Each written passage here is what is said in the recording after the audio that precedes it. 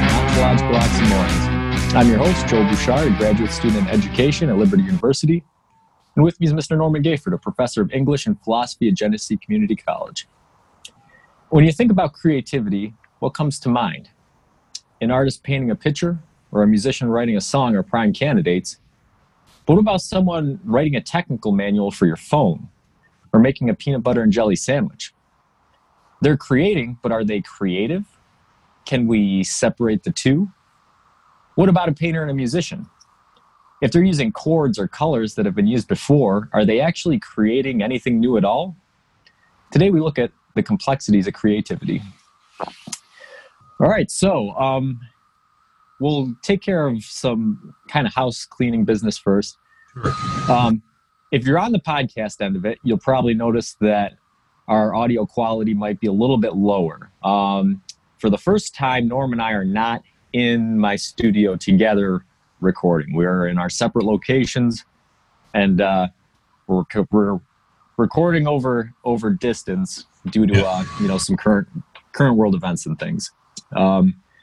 So we apologize for the lower audio quality. We're coming up with creative solutions on the fly to try to mitigate some of those issues, and hopefully as the weeks go on, things will get a little bit better. But we're trying to deliver the highest quality for you that we can, given the circumstances.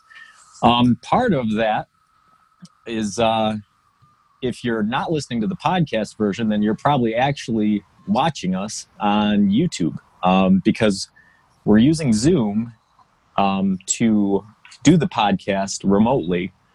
So over the course of our testing, we decided, well, hey, if we're going to be doing the recording via distance anyways, might as well use the video, put it up on the internet, and maybe some of you are interested in what we look like. Probably not.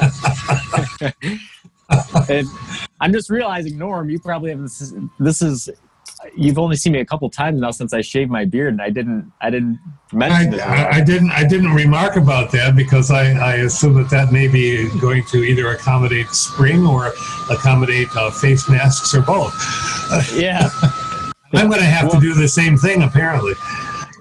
Well, our new viewers will never know what my beard looked like, so. Well, it was a mighty fine Herculean beard, but it's farewell to the beard. Yeah. All right, so we'll get into it today. We're talking about creativity, and it's going to be an interesting podcast, and I think that we talked about a little bit. The video format will lend itself well to it, because I know we're going to do a little bit of show and tell, some demonstrations. We're both creative people, and there's parts of the philosophy of creativity that it can be demonstrated in a very important kind of visceral way through the actual acts of doing it themselves. So we'll get into that, as well as cover our normal topics. So let's start with the essence of it. What does it mean to create or be creative?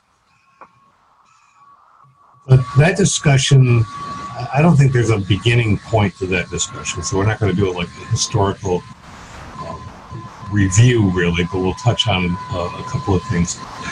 But in the ancient world, and that goes right up into our own time, the dichotomous, bifurcated topics of the artistic and the creative and the imaginative came through the metaphor of the Dionysian and the Apollonian, the two opposing forces, if you will, put in metaphorical terms of the Greek gods.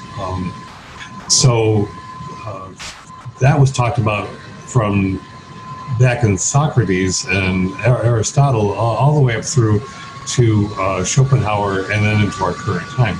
So the Dionysian is the Dionysius was the god of wine and celebration and so on and so forth. Ecstasy, intoxication, not necessarily literal intoxication, but the intoxication of spirit and vitality and passion that goes into an artwork. But then there's also the Apollonian, which is the spirit of Apollo, order and temperateness and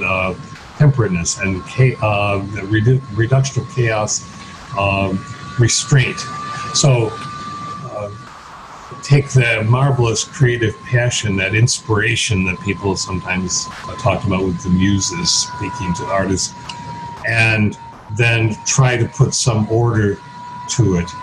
And the two of those together are in conflict for a while, as for any indeterminate amount of time within the artist or the creative person's mind and heart. And then out of that collision, a compromise takes place.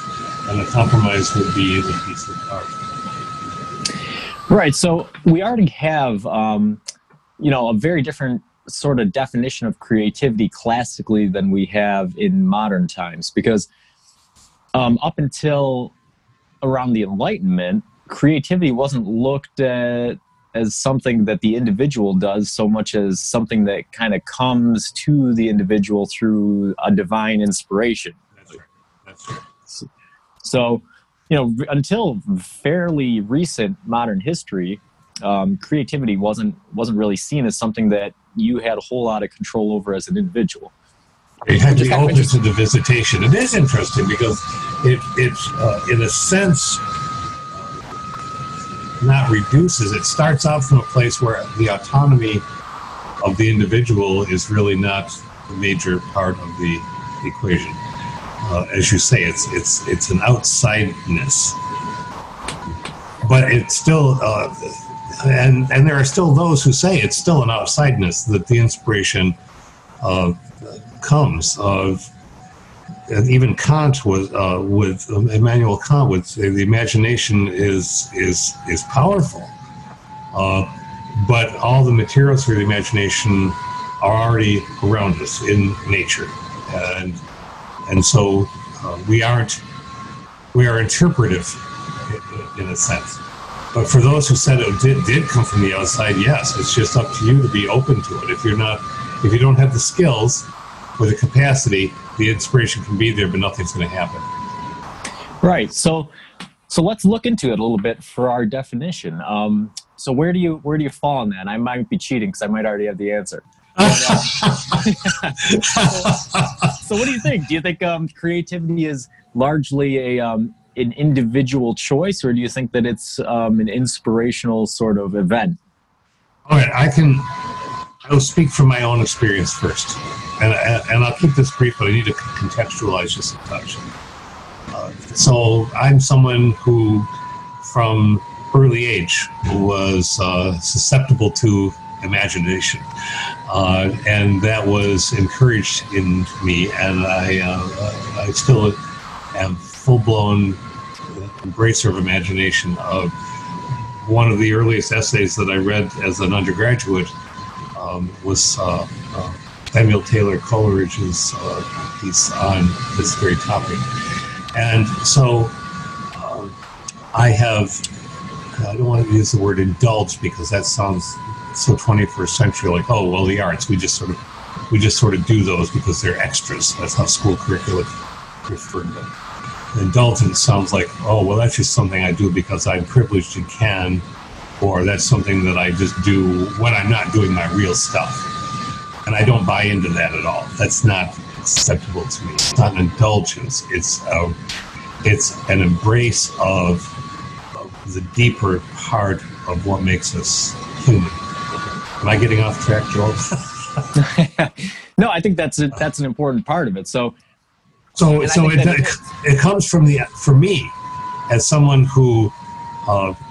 I thought I was going to go to. I wanted somehow in my teenhood to think that I was going to go become part of the Marvel comics creators in New York City, a sort of mythological, folkloric place that didn't really necessarily exist if you read all the stuff by Stan Lee and others. But for a kid, that's what I wanted to do. But I was sketching and so on, and I had an art teacher who was encouraging me, but I never really produced a portfolio, you see, so there wasn't anything I could do about it. fast forward years later, I started sketching off and on in my early middle years, and then I sketched my children when they were born. Kept a notebook of that, and then I went away from it again, and then I came back to it full blown when my daughter was taking art lessons. Became friends with her art teacher and the art teacher's husband, a lifelong friendship, and that led to all sorts of more creativity. So that over the past 5-6 years, I've been taking art lessons from her at a distance with Google Docs and the phone, because she lives in Florida. And I'm doing paper cutting, I'm doing watercolor, I'm doing sketches, I'm doing arrangements or aggregations of various objects, three-dimensional. I'm doing photography, and so it's not an indulgence. It feeds me. It leads to my creative deepening and my this is over talking, but my feeling of a wholeness, of being able to function, especially in a world going as it is now. But it still comes from the outside partly for me. Or rather, it comes from so deep in the space inside that I can't target what's going on. Right. Yeah. So if you're looking at it, the original question is it a choice or is it an inspiration? And what you're saying is it's both. You're right. Yeah. So, and I feel the same way, which is that, I mean, yes, I choose points in time to pursue creative endeavors. I'll set aside time. But the reason I set aside time is because I feel compelled to do it. I can't not do it. And, there's a lot of people that don't consider themselves creative. But that's kind of a fallacy, because let's paint a picture, right? Let's say you're a very straight-laced businessman and you wear 3-piece suits to bed and stuff, right? And, you don't have you don't have a radio in your car and all this other stuff, right? You just not creative at all, right? Yeah. Well, the thing is, that guy still has dreams. When he goes to bed at night, his mind weaves a tapestry of things that happen that aren't real, and so that shows you that humans inherently, outside of rational choices or conscious sort of dealings, are creative. The human brain is a creative thing, and everybody has it. Yes.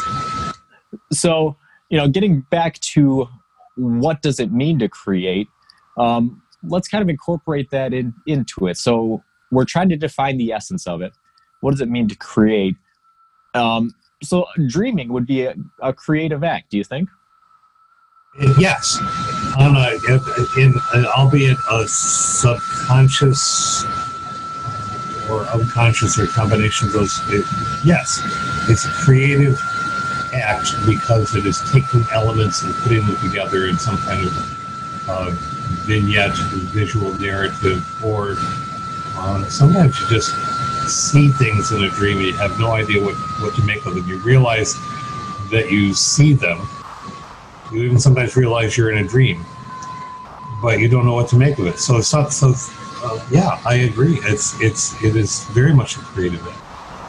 So dreaming would be really a very classical form of creativity where it's pure inspiration. You don't really have a whole lot of control or conscious input into what's happening, but you are being creative through a subconscious sort of force, as opposed to something like problem solving in a business setting where, without a doubt, there's subconscious elements. There's things that you are unaware of from your experience that you're drawing on to problem solve.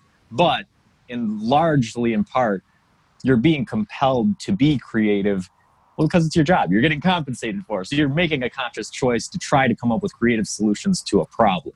Isn't that interesting? That part you just said, you're being compensated for it.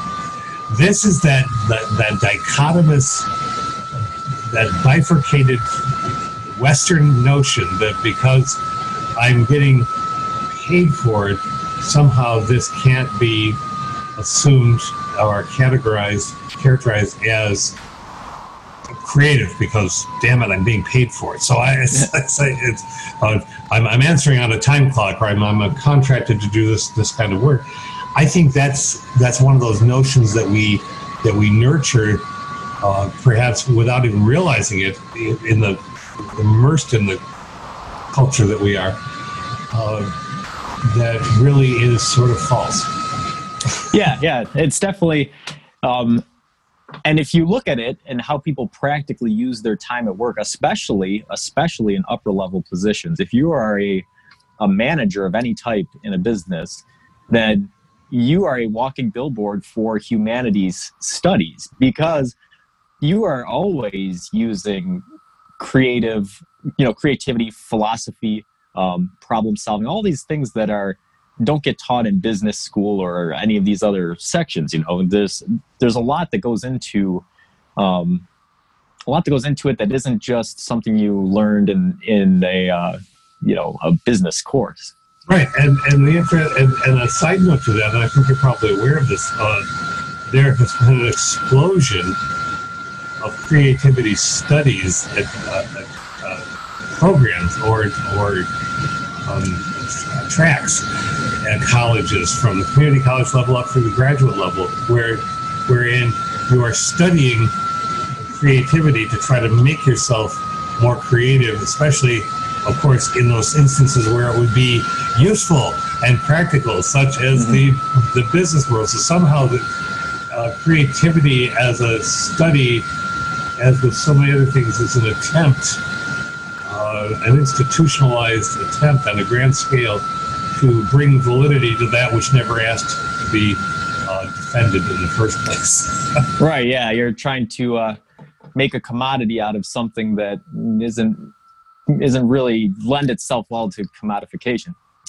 That brings me out, just an interesting side note. I was looking at our podcast stats this morning, and thank everybody for listening, because I know that everybody's stuck inside right now, and so we're getting about 6 times the normal amount of listeners that we normally get, despite the fact that you and I haven't released any new episodes in over a month. So that's cool. But the other interesting thing about that is that we did an episode on economics, I don't know, probably 4 or 5 months ago. And the economics podcast is our most listened to podcast of all time. And in the last 30 days, it's been listened to twice as much as the next podcast, which was our most recent. Isn't that interesting? Yeah, economics, people are very interested in it, and you could have a lot of reasons for that. I suppose I said in that episode that I think economics is almost an extension of philosophy, because you can almost look at everything in terms of markets, a supply and a demand, and all these other things. So we're taught to do that. Right. It's kind of an inherent part of every interaction is economic to some kind of extent, But yeah, it was just kind of an interesting side note, but it does play into what we're saying, where our culture is so focused around that sort of commodification, and how creativity plays into that. They seem very diametrically opposed, but you're right. People are going to great lengths to try to integrate them. Yeah, well, and so you find articles. There's a network, a blogosphere of a kind for CFOs and CMOs and people, as you say, in the upper levels of management and business, and they go Google-eyed over when they find scientific studies that help us figure out how to improve our creativity. And I'm not mocking that. I'm making a little light of it, but I'm not mocking it. But it's fascinating that there is a layer of personality that needs to see data in order to somehow. It's as if the data is the firewood that's going to stoke eventually this creative flame. And so we'll gather up the data, and maybe if we put enough data together, we can figure out how to do this. And I think that works for some people. So I truly am not mocking it, but it seems like the long way around. Right.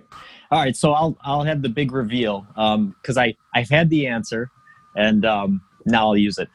There's a study that just came out on creativity, and what they were looking at was jazz musicians improvising, and they looked at musicians of various talent levels, and what they found was that there's this sort of built-in conception of creativity as being a right-brained activity. Your left brain is all analytical and very mathematic and all this stuff, and then your right brain is your creative side. And that sort of exemplifies what we've been talking about up to this point. You got your businessman and your hipster artist or whatever. Well, what they found in this study is looking at improvisational jazz musicians is that it's not right or left brain. Creativity occurs on both sides of the brain, but it occurs in those parts of the brain dependent on your experience and knowledge of the art you're taking place in. So what they found is experienced jazz musicians, guys who had a very strong grasp on music theory and, structures and modes and all of these things. They found that those guys, during improvisation, during creative acts, relied on the left side of their brain because that left side had all of the information about how music works. And so what would happen is they were relying on that side, but they were relaxing the executive control portion of their frontal lobe. So in other words, all of the knowledge was there, but rather than actively drawing on it, their brain was subconsciously drawing on the analytical parts of what they knew about music. But what they found with novice jazz players, guys who did not have a firm grasp on the fundamentals of the music, is it was very right-brained. It was all in the moment. What am I doing right now?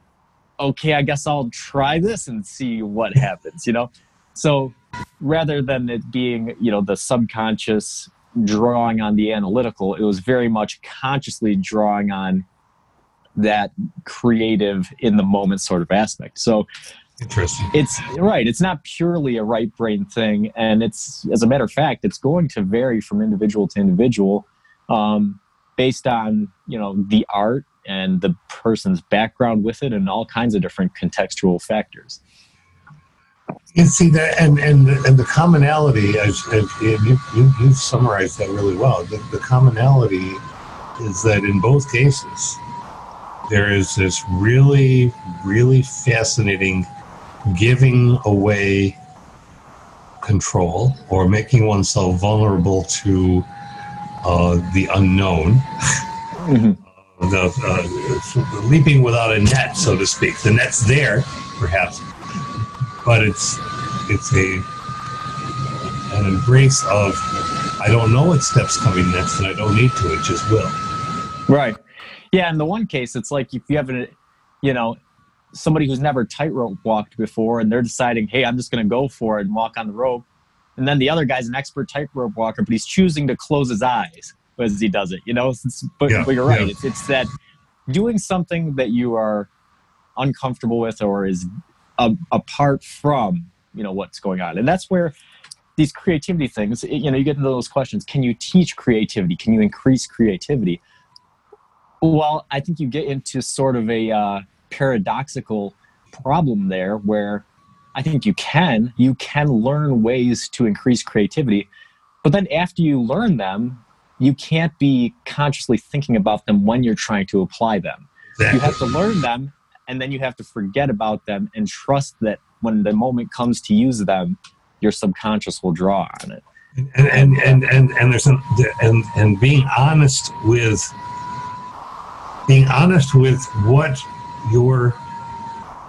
whatever you characterize it as, your brain, your heart, whatever, your mind, your imagination, is seeing within what you were seeing. I think that one of the great blockades or borderlands for people is the idea that art somehow must be, visual art particularly, must be strictly representational, and that only if something looks really close to what the thing is that was the subject has art been achieved, when that's only one small accomplished layer of such a diversity of images. So there's an attempt to control what art is by putting these parameters around it. But what you were just talking about before, it reminded me of Ralph Waldo Emerson. Have you read Emerson at all, Joel? Yeah. Yeah. All right. So the two things that he said: it's a happy talent to know how to play, and imagination is play. It is being open to playfulness, and think about how much of the messaging still in our culture, and I think this is partly what creativity studies are about to encourage too, is, well, kids play, adults can't do that because we got to be all grown up and taking care of things, as if there's no play in the very decisions you make day to day, and those things you were describing about before, the business person in the three-piece suit, sleeping in the three-piece suit, which was playful imagery, to make the point. And Emerson also said that there are two terrors that discourage being creative, and one of those is a fear of public opinion. Well, that would be a peer fear, or whatever sphere you're talking about, and undue reverence for one's own consistency. As in, oh well, if I did this well, I got to do the next one equally well, because if I don't, then I'm obviously not good at this at all, because being good at something means always being good at something, and that's ridiculous. Right. Yeah, and I think that's what, when you become, a real artist, somebody who has any kind of experience making art of any kind, that's something you are going to struggle with. It's almost like a Campbellian cycle. You're going to get to that point where, you make good things, and then you make something and you look at it and you go, you know what, that's not bad, but I don't like it. And I think that's when your brain is transitioning over from doing that right-brained, just in the moment sort of thing, over to the analytical part, and you're realizing, no, this isn't creative anymore. I'm just using the things that I know about this to regurgitate something that I think is going to be good in public opinion, or I think is going to be consistent with the things I put out before. Right. And I think that's the crucial point for artists, is when you have to realize, now I need to learn how to relax the executive control and just trust that I'm going to do something, that is creative. Yeah. Otherwise, you're making stuff. This is what you asked when you posed at the beginning. Think of how many musicians have revealed or spoken over the years of, at some point, being pressured to make the same kind of thing that they made in a previous album. And so they could, and it was making something, but was it deeply creative? Probably not, because it wasn't taking the risks. It was just being on cruise control. How many people really enjoy being on cruise control in a car? Well, if you're going a long distance, sometimes it makes things easier, but then you're not paying nearly as much attention as you might wish to. Right. So, yeah. Yeah, this seems like a good time to. I'll do my section with the music, because this is something that I've realized as I've looked through things. If you go on YouTube, right, and you decide you want to learn how to be a good songwriter, right, there'll be a lot of tutorials, and a lot of them will say very similar things about songwriting. Things like, okay, well, if you're going to have a good song, you're going to want to stick to the tonic chord, or you're going to want to change chords, on measures and do certain things, right?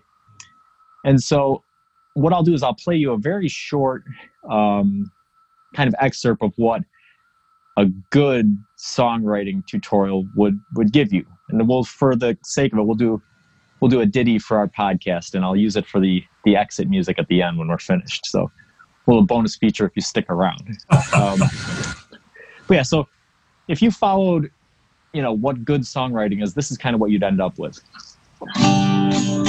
Welcome from nowhere to nothing. So what's wrong with that? Nothing's wrong with it, right? It's musically sound. You're moving from the tonic to the fifth to the fourth. That's the strongest chord progression in music. It's used in all kinds of songs. There's thousands and thousands of hit songs that have been written with it. The rhythm is very even. The chords change on time. Everything about it is musically perfect, other than my sloppy hands and tone deaf voice, right? So there's nothing wrong with it, but is it the most creative thing you could make? No. So what things could you do? Is creative songwriting good songwriting? Are they synonymous? And that's some questions you can ask. Surely somebody, people have taken those three chords and done creative things with them. But there's other ways you can get around it too. So, one thing you could do is just change up the rhythm, right away.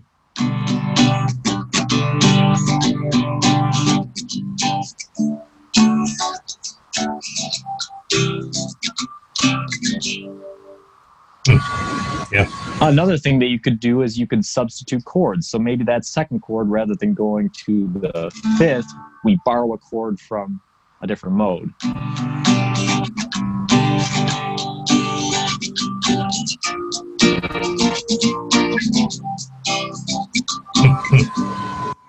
And right there, it still sounds good, but it has a feel that is not that generic, very played through.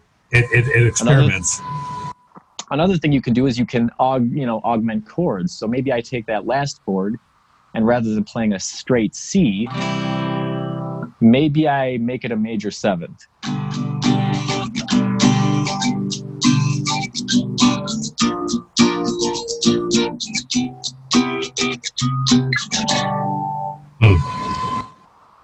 So then if I take that, and I think about the melody line, that first melody line was good because they tell you should use kind of a repetitive melody, right? So I had a melody line that sort of followed itself all the time. But there's other ways you can make melodies interesting, by adjusting the shortness or longness of phrases, pitches, all that kind of stuff. So if we kind of added that into our ditty, let me think for a minute. Because I'm making this up as I go along. So yeah, you're being creative, man. So if our new version would be, welcome to, welcome from nowhere to nothing.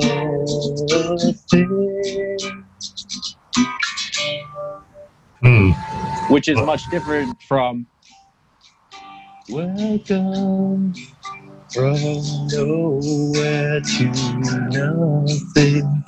You see, that came from the first thing, but it's just one of them is textbook songwriting, and one of them is if you put a creative twist on it. And there's millions of different ways to do it. That's just one way. I just took one element. I just looked at the individual elements of the little ditty and changed one thing on each one. And you can change them to anything you want and come up with something different. And not all of them are going to be good, but we'll talk about at the end what good creativity is. But that's just an example. So it's an excellent example, and I'm sitting here. I love to hear you play, and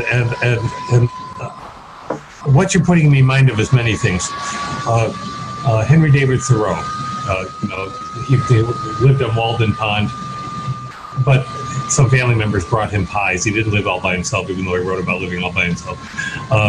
Nonetheless, it was good writing. But he says the world is a canvas for the imagination. And it's not what you look at that's really what matters, but it's what you see. Well, you just did that. It's not what you hear It's not what just comes into your ears, but it's what you are hearing underneath it, and all of the possibilities. And that is where the choices begin, and the experimentation begins, and the chaos. Nietzsche said you have to have chaos in your soul if you're going to give birth to a dancing star. You've got to be able to release yourself into, how about this, maybe that, in order to do these things. Yeah, and again, I think that's something where the creative process for different people of different levels of experience is going to be different. Because I've read interviews with famous musicians where some of them it's been, I was just sitting there, in the shower, and then suddenly the entire song was in my head. Yeah. And then there's been other people where, like you said, I sat down, I strummed one chord, and I thought, well, where do I go from here? And then you just made a series of small choices. And, sometimes they would lead to something creative. Sometimes they'd make something and then say, this is no good, and strip it back to a certain part and make different choices. But that's what makes creativity interesting, is it's not a formulaic thing, because exactly, it's a very messy process. What we're finding out, what the science is showing us, is that it's happening all over your brain, and different people all experience it a different way. So there isn't going to be a cookie cutter process to doing it. And even if, even somebody, here I am I have the same experience level and the same knowledge level as I had 5 minutes ago. But that doesn't mean I'm going to create something the exact same way I created it 5 minutes ago. It's always going to be different. And tell me how you feel. I mean this. How do you feel? Because I saw it in your face. How do you feel about the thing you started out with? And then how do you feel about the thing that you stopped with?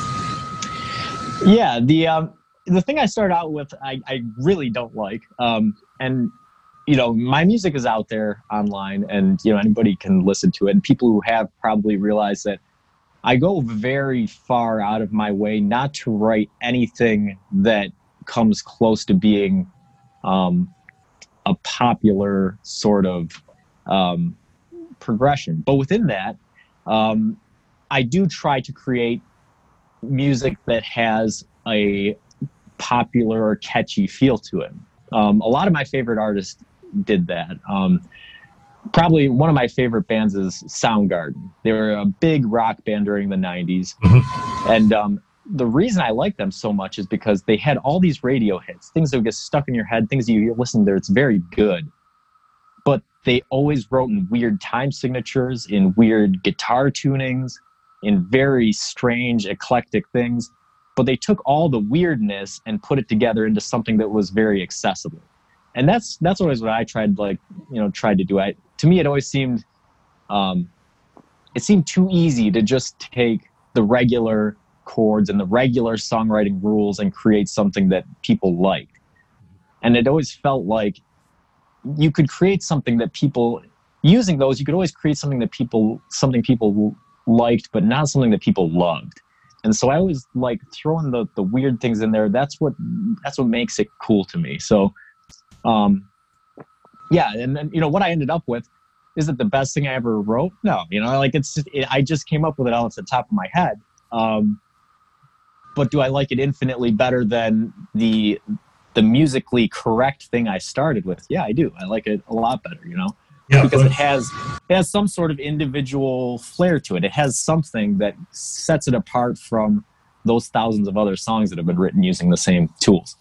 That's the answer, because I saw it even through Zoom, even through the cameras at a distance.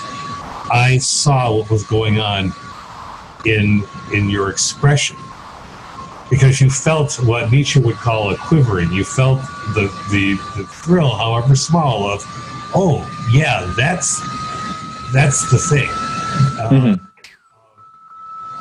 I'm so grateful to be blessed. I'm surrounded with incredible creative human beings. My daughter is a puppeteer and a performance artist and a dancer and a singer. My son who teaches music. I'm in the process right now with all this stuff going on and teaching online entirely because of what's going on. But I have 3 different friends who are asking me, having me read through their books to edit. And editing is a creative process of a different kind because you're trying not to step on the voice of the writer.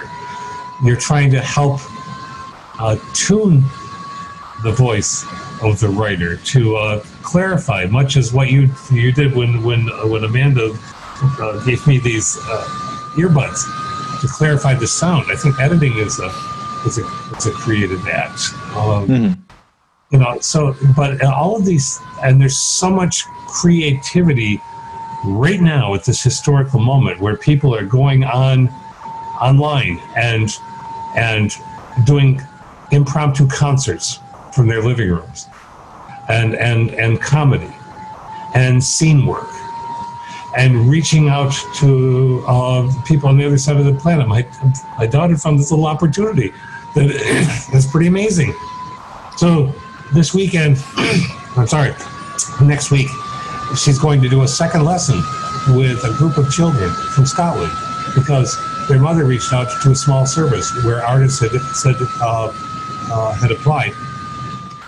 So they're going to be learning puppetry, playing with puppets from somebody who's a trained puppet, nurturing their creativity, not saying, no, here's the formal master's degree level of puppetry. No, just playful. You know John Dewey. You've studied John Dewey because of your education. He said, because he's a pragmatist, of course, he said, every great advance in the sciences anywhere comes from issues from an audacity of the imagination. Now, that word, audacity, what do you think of that word? Yeah, it sounds like, you know, it's something that it flies in the face of the status quo, you know. It's something that stands out. Yeah, a boldness, right? A boldness, which is also about leaping from a vulnerable moment. There can be nothing more vulnerable in a creative sense than to do what you just did. Hey, I'm going to pull out my guitar. Yeah, I'm used to this. This is my home studio, but still, to make that step and say, I'm going to work on the song right now. Yeah, and you know, especially when you're doing it, and you know people are going to be listening, and then like you screw up starting out, it's like, oh shoot, like maybe I should go back and edit that out. But you know, they wouldn't be honest. You know, that's the thing of it. It's like we were talking about. That's the authentic part. The biggest fear is public opinion and consistency. You know, and that's the thing is you got to get over that at some point if you're going to continue to try to put forth something that isn't just, you know,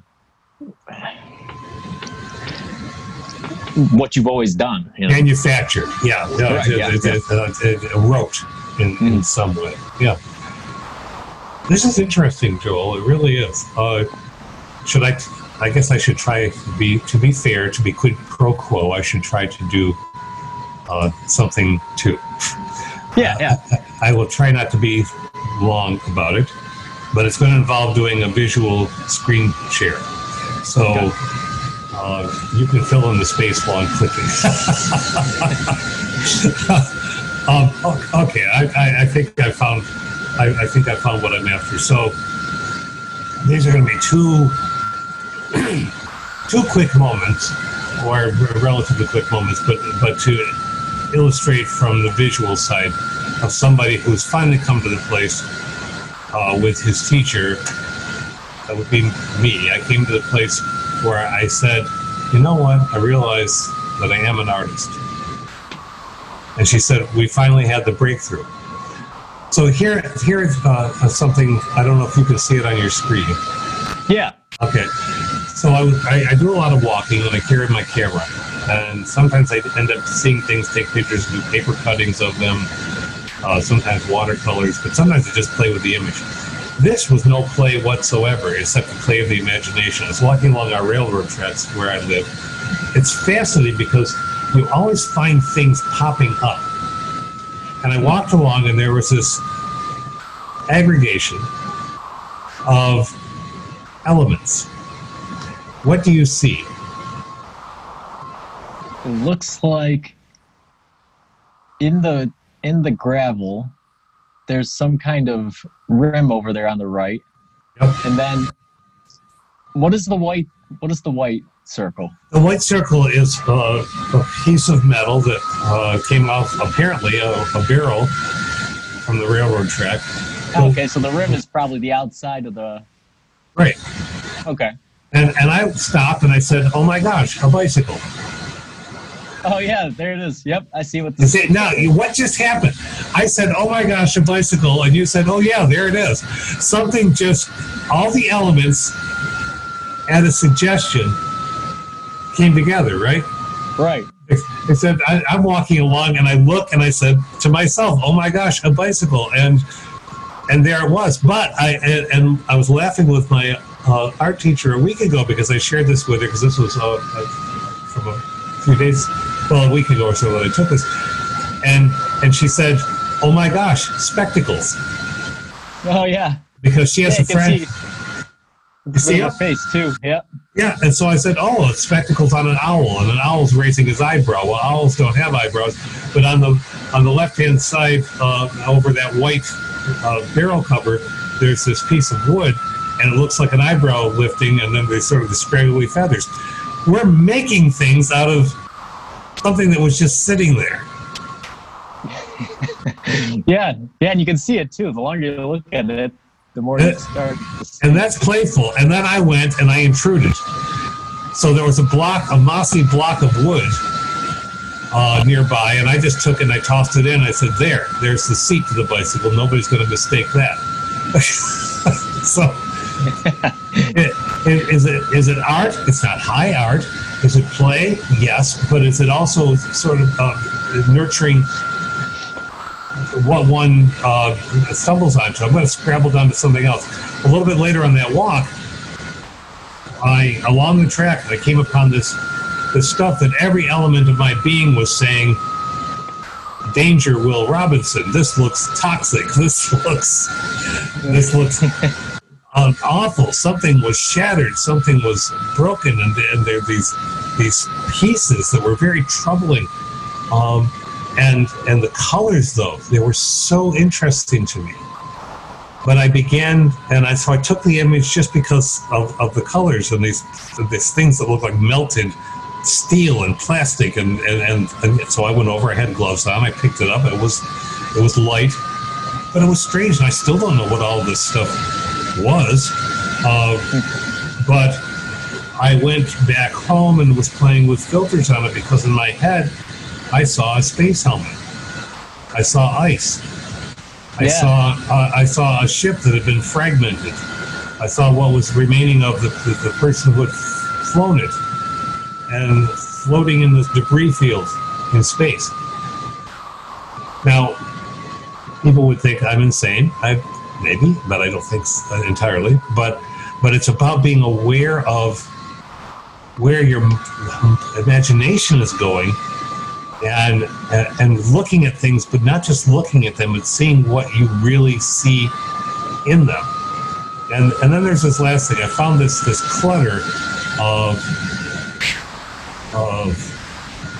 broken pottery and shards and metal burned pieces. Again, but it spoke to me, and so what I did was I started arranging. Down the tracks, about a quarter of a mile later, I found these 3 casings, Joel. They're about 6 inches long each. They're hollow. They're bent at the end, and I swore they looked like some kind of artillery casings. But there wasn't artillery being fired up on them. I don't know what these things are, right? But I saw these circular kind of and terracotta kind of shards. And then I went back down the other part of the track, picked up some of that debris, tossed it in, and in my mind, I was beginning to see a thing that I called exploded world, diaspora, which is a large outgoing, running away from something, a movement of a population, a planet blowing up, and 3 ships getting burned and blasted as they're trying to get away from it. Yeah. But then I changed the color. And just by playing with the light filters, this side is what took, and I began to see as something almost like anime or manga-ish creature, butterfly opening up and technological stuff falling out of it. So I told my art teacher that clearly right now with everything that's going on on the planet, there's a lot of feeling like things are falling apart, fragmenting, and lots of feelings of trying to run away from that which is. Is it art? Well, I think so. But like you taking a basic set of comics chords and saying, no, that's safe. I'm not going to be safe. For me, seeing something and then seeing into something and trying to see something very freshly when it's just been sitting there for who knows how long, that's the taking of the risk. Yeah, it's really, it's like a Rorschach test of, in nature. And really, that's what a lot of the first creative acts were like. You're not doing anything different than what people thousands of years were doing when they were looking up at the night sky and trying to make constellations out of what they were seeing, Yes, and it's me. And now we're back to that common thing. It's what you're hearing. It's what you're really seeing beneath what you just are glancing at. I remember a moment when I first, my family gave me this lovely camera that I'm beginning to finally learn how to use, and I'm going to stop the share on this with an and I took a picture of underneath a bridge, a creek bridge at the bottom of our hill, that had cracks and it was sort of silicate elements in the wall. And I said, there's something in that wall, and I've got to figure out what it is. Well, by degrees, I did a set of shots in which I was changing the light values. And eventually there wasn't a wall at all. There was a constellation, which was just the pinpoints of light that were from that silicate material. So a wall suddenly becomes an entire universe. And for me, that's what the creativity is about, is finding the honest, what you're seeing beneath everything. Yeah. Yeah, this has been so good because we've come so far in talking about the topic itself, and we haven't covered anything that I had on the agenda. And it's great because everything that we've done, I felt like, has been very important to talking about creativity. But now it is kind of leading us back into a couple of the questions that I had. So, and things like this. So let's look at speculative. Well, we covered the essence this whole time, and the formative we did a little bit of, but let's go to the speculative. So let's jump right to that question. How do we measure creativity outside of culture?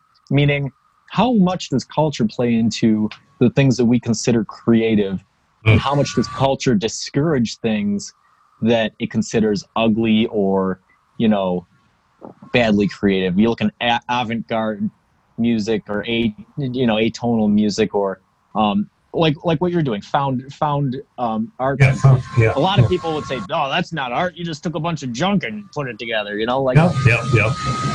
So how do we? Is there a way we measure it, creativity, or what we're doing outside of the culture that we live in? Well, yes. Aesthetics philosophy has changed over the years and offers various benchmarks or rubrics, as we would call them in education. But one of the ones that seems most consistent is, does it move us? Which itself is a metaphor, isn't it? Because well, maybe it does. You're looking at a painting and you move, or you're starting to snap your fingers or dance with a tune. You start to move your head. It really does move you. There are some things you hear and you say, okay, can we get to the next thing? And there's some things you hear and you say, yeah, I really like this. So I think that what the culture prescribes or expects is not really what's necessarily high on the list.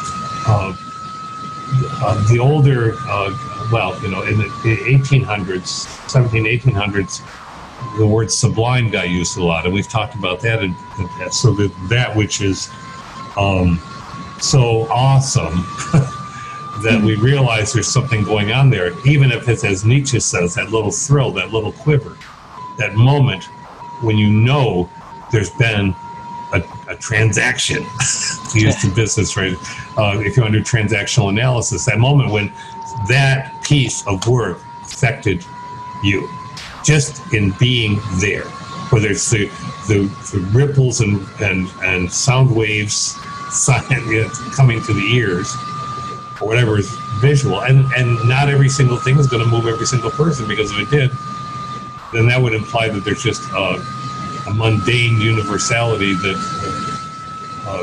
if everything's art, then nothing is. But the things which move you, one could say, are art. Right, and I think that comes, it's almost like looking in a mirror, right? We've talked about how the process of creating things is different for every person. Well, I think the process of interpreting what's creative follows that same thing. You know, you're using different structures of your brain to interpret what you think of as creative or what you think of as art, and everybody else is doing the same thing. And that's why art is always controversial. Every single person on earth doesn't look at something or listen to something and everybody say, this is good, it's unanimous. You know, like, no, there's always going to be people that say, hey, this sucks, or this is boring, or this is just bad, you know? And we got to realize that, I could write the first version of that song I wrote, very safe, musically, like I said, musically textbook. There's nothing wrong with that song, but I don't like it. And I'm sure that there's lots of other people that don't like it. And to me, the reason I don't like it is because it's boring. Somebody else might say it's bad. Other people might say, no, it was pleasant, or it was serene, or it was... Everybody's going to have a different adjective for what they thought of it. And the end product will be the same thing. You know, I kind of like what I came up with at the end, but some people might think, no, it sounds too, it's too this or that, or, whatever. And I think it's just the same thing with any sort of form of art. Culture definitely plays into it. You look at what Indian music and, what kind of times and musical modes they have versus American music. And yeah, things are going to be more pleasing to one ear than the other. But they might be intriguing. And see, and it's not, and so, yeah, they might be pleasing. I think, and pleasing is important. Sometimes you want that, but pleasing doesn't necessarily, as you say, imply serene. You may be going for a serene effect, and you can have an incredibly involved intrigue for how you're being made to feel serene, because you're actually investigating your mind. What has this artist been doing that creates this? And movie scores are great for that sort of thing. Oh my gosh, yeah. I'm sadistically watching the Lord of the Rings trilogy while bicycling inside. Oh, Howard Shore. So just 3.5 hours of biking while I'm watching these movies. But you listen to the music, and yeah, some of the music is pleasant, when they're in the Shire and stuff, but some of it is unpleasant, but it's still very moving. It's incredible. You listen to it, and it's just, oh wow, this is, and of course, my favorite stuff is the Star Wars music, and some of that is just incredible because of the kind of soundscapes they're creating. It almost sounds magical, really actually magical. And you think about that, what would those movies be like without the music? Would you feel the same way about them if you didn't have that specific music? Exactly. That whole well, this is a discussion my son and I have had forever, since he was, he's an adult out there doing his practice. But when I shared soundtracks with him from when he was little, and we still have this thing where we will challenge each other. We'll listen for 2 or 3 seconds. Who wrote this? Which because it's looking for it, because you can tell when John Williams wrote something. Yeah. You can. Hans Zimmer, absolutely. It's one of our favorites. And Howard Shore, he gave me a book at Christmas about the creative, the interviewing Shore at length about what was going on when he wrote those masterful pieces. So yeah, we can all agree. Maybe we don't like the same exact sets of pieces. Maybe somebody likes the Shire more, somebody likes the Tower of Orthanc more as musical pieces. But the range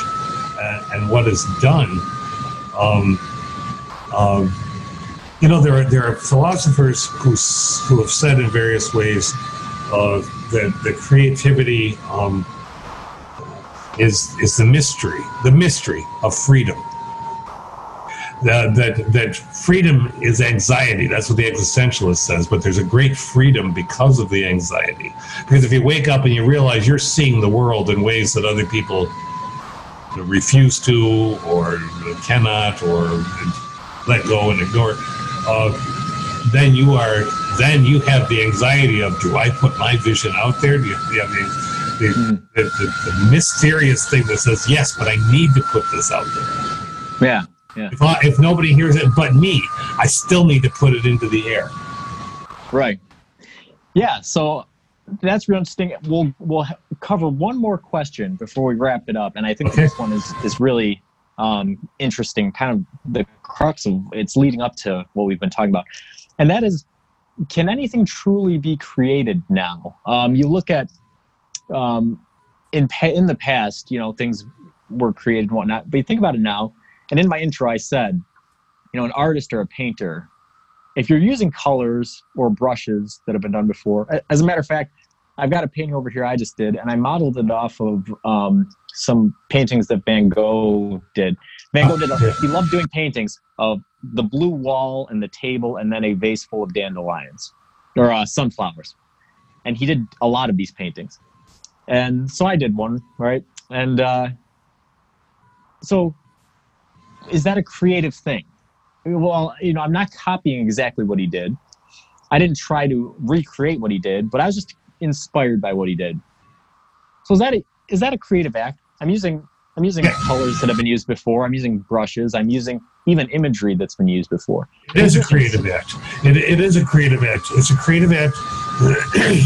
First, I'm going to do this sort of pseudo-Zen thing and say, how many waves are alike when they crash in on the beach? Right. Probably none of them. Probably none of them. How many snowflakes are alike, right? And so, of course, it's creative because you made it. And you made it, even if you'd made it in an utter attempt at studying a master and we're learning from the strokes and the colors, it's still creative because you are taking the same particles, chemicals, whatever, and putting them together. And they cannot be the exact same thing because of the very nature of the materials, but you are making what you are seeing. So yeah, it's great. Right. So, all right. So let's go a little bit deeper then, right? So let's say I'm a forger, right? I'm trying to exactly copy what Van Gogh did. Is still creative? Yes, and I will tell you, my mind has changed about that to some extent because of a novel by a science fiction fantasy writer named Brandon Sanderson. A novel that I just read about a month ago. I'm trying to find quickly on the screen the name of the piece because it's about a forger, except the forger is in this world. It's called the Emperor's Soul. A forger can make pieces of art and then steal the real piece and leave her piece in place of it in a castle or in an emperor's zone. And people will say, why? Why are you doing that? Because I want to show that it is creative, just as creative as the original was, because I can fool you about its provenance. It's mine because I made it. It's not the same as the original, but you don't know how to look at it enough to determine that. Only a specialist really could. But then it also goes on, she's actually forging a human soul, so it goes really into the fantasy world. Yeah, I think a forger is, because a forger, as you said, has all the craftsman knowledge, the basic knowledge of let's say, forging a song. Mm-hmm. Because there are people who do covers and they try to sound exactly right. All right. So are you being Elvis Presley if you imitate or forge Elvis Presley? No. are you entertaining people and actually bringing your own, because you invariably are going to be bringing your own nuances into it, even if you're trying to play being Elvis. I know that's done around here so much, that's why I bring that one up. But I think you can't help but stumble into fresh space, even when you're trying not to. Yeah.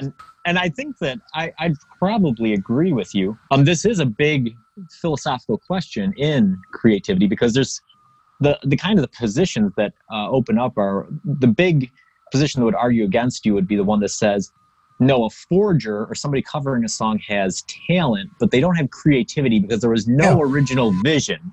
There's no original vision. They just have the talent and the tools to copy what was already created by somebody else. What would you think? Well, I certainly understand that argument, and I think that I would even accept that in some circumstances, but not universally, because the artistic forger, so to speak, is trying to insert her or their own take, even as they're imitating what is there. Right. In other words, I think that they are adding. There's an accretive process, ever so subtle perhaps, that the really fine forgers would be doing, almost as if to say, putting one little extra brush stroke at the bottom just to see if anybody would notice. Or, that shadow wasn't quite right because the master wasn't perfect. And there's a shadow on that tree that I'm going to just adjust slightly because that's where the angle of the light would be coming from. So I think there is an artistry in that. Yeah, exactly. I've done, like I said, I painted a thing that was inspired by Van Gogh's. And, I've played covers of other people's songs and stuff. And I think you're exactly right. I think it is a creative process, but the creative process is much more similar to what you mentioned earlier about editing. Because I also do audio mixing and mastering, that sort of thing. Yeah. Like you said, it's creative because you're starting out with something and you're trying to end with something else. But you're trying to work within a certain set of guidelines, that's the Apollonian. That's the Apollonian part.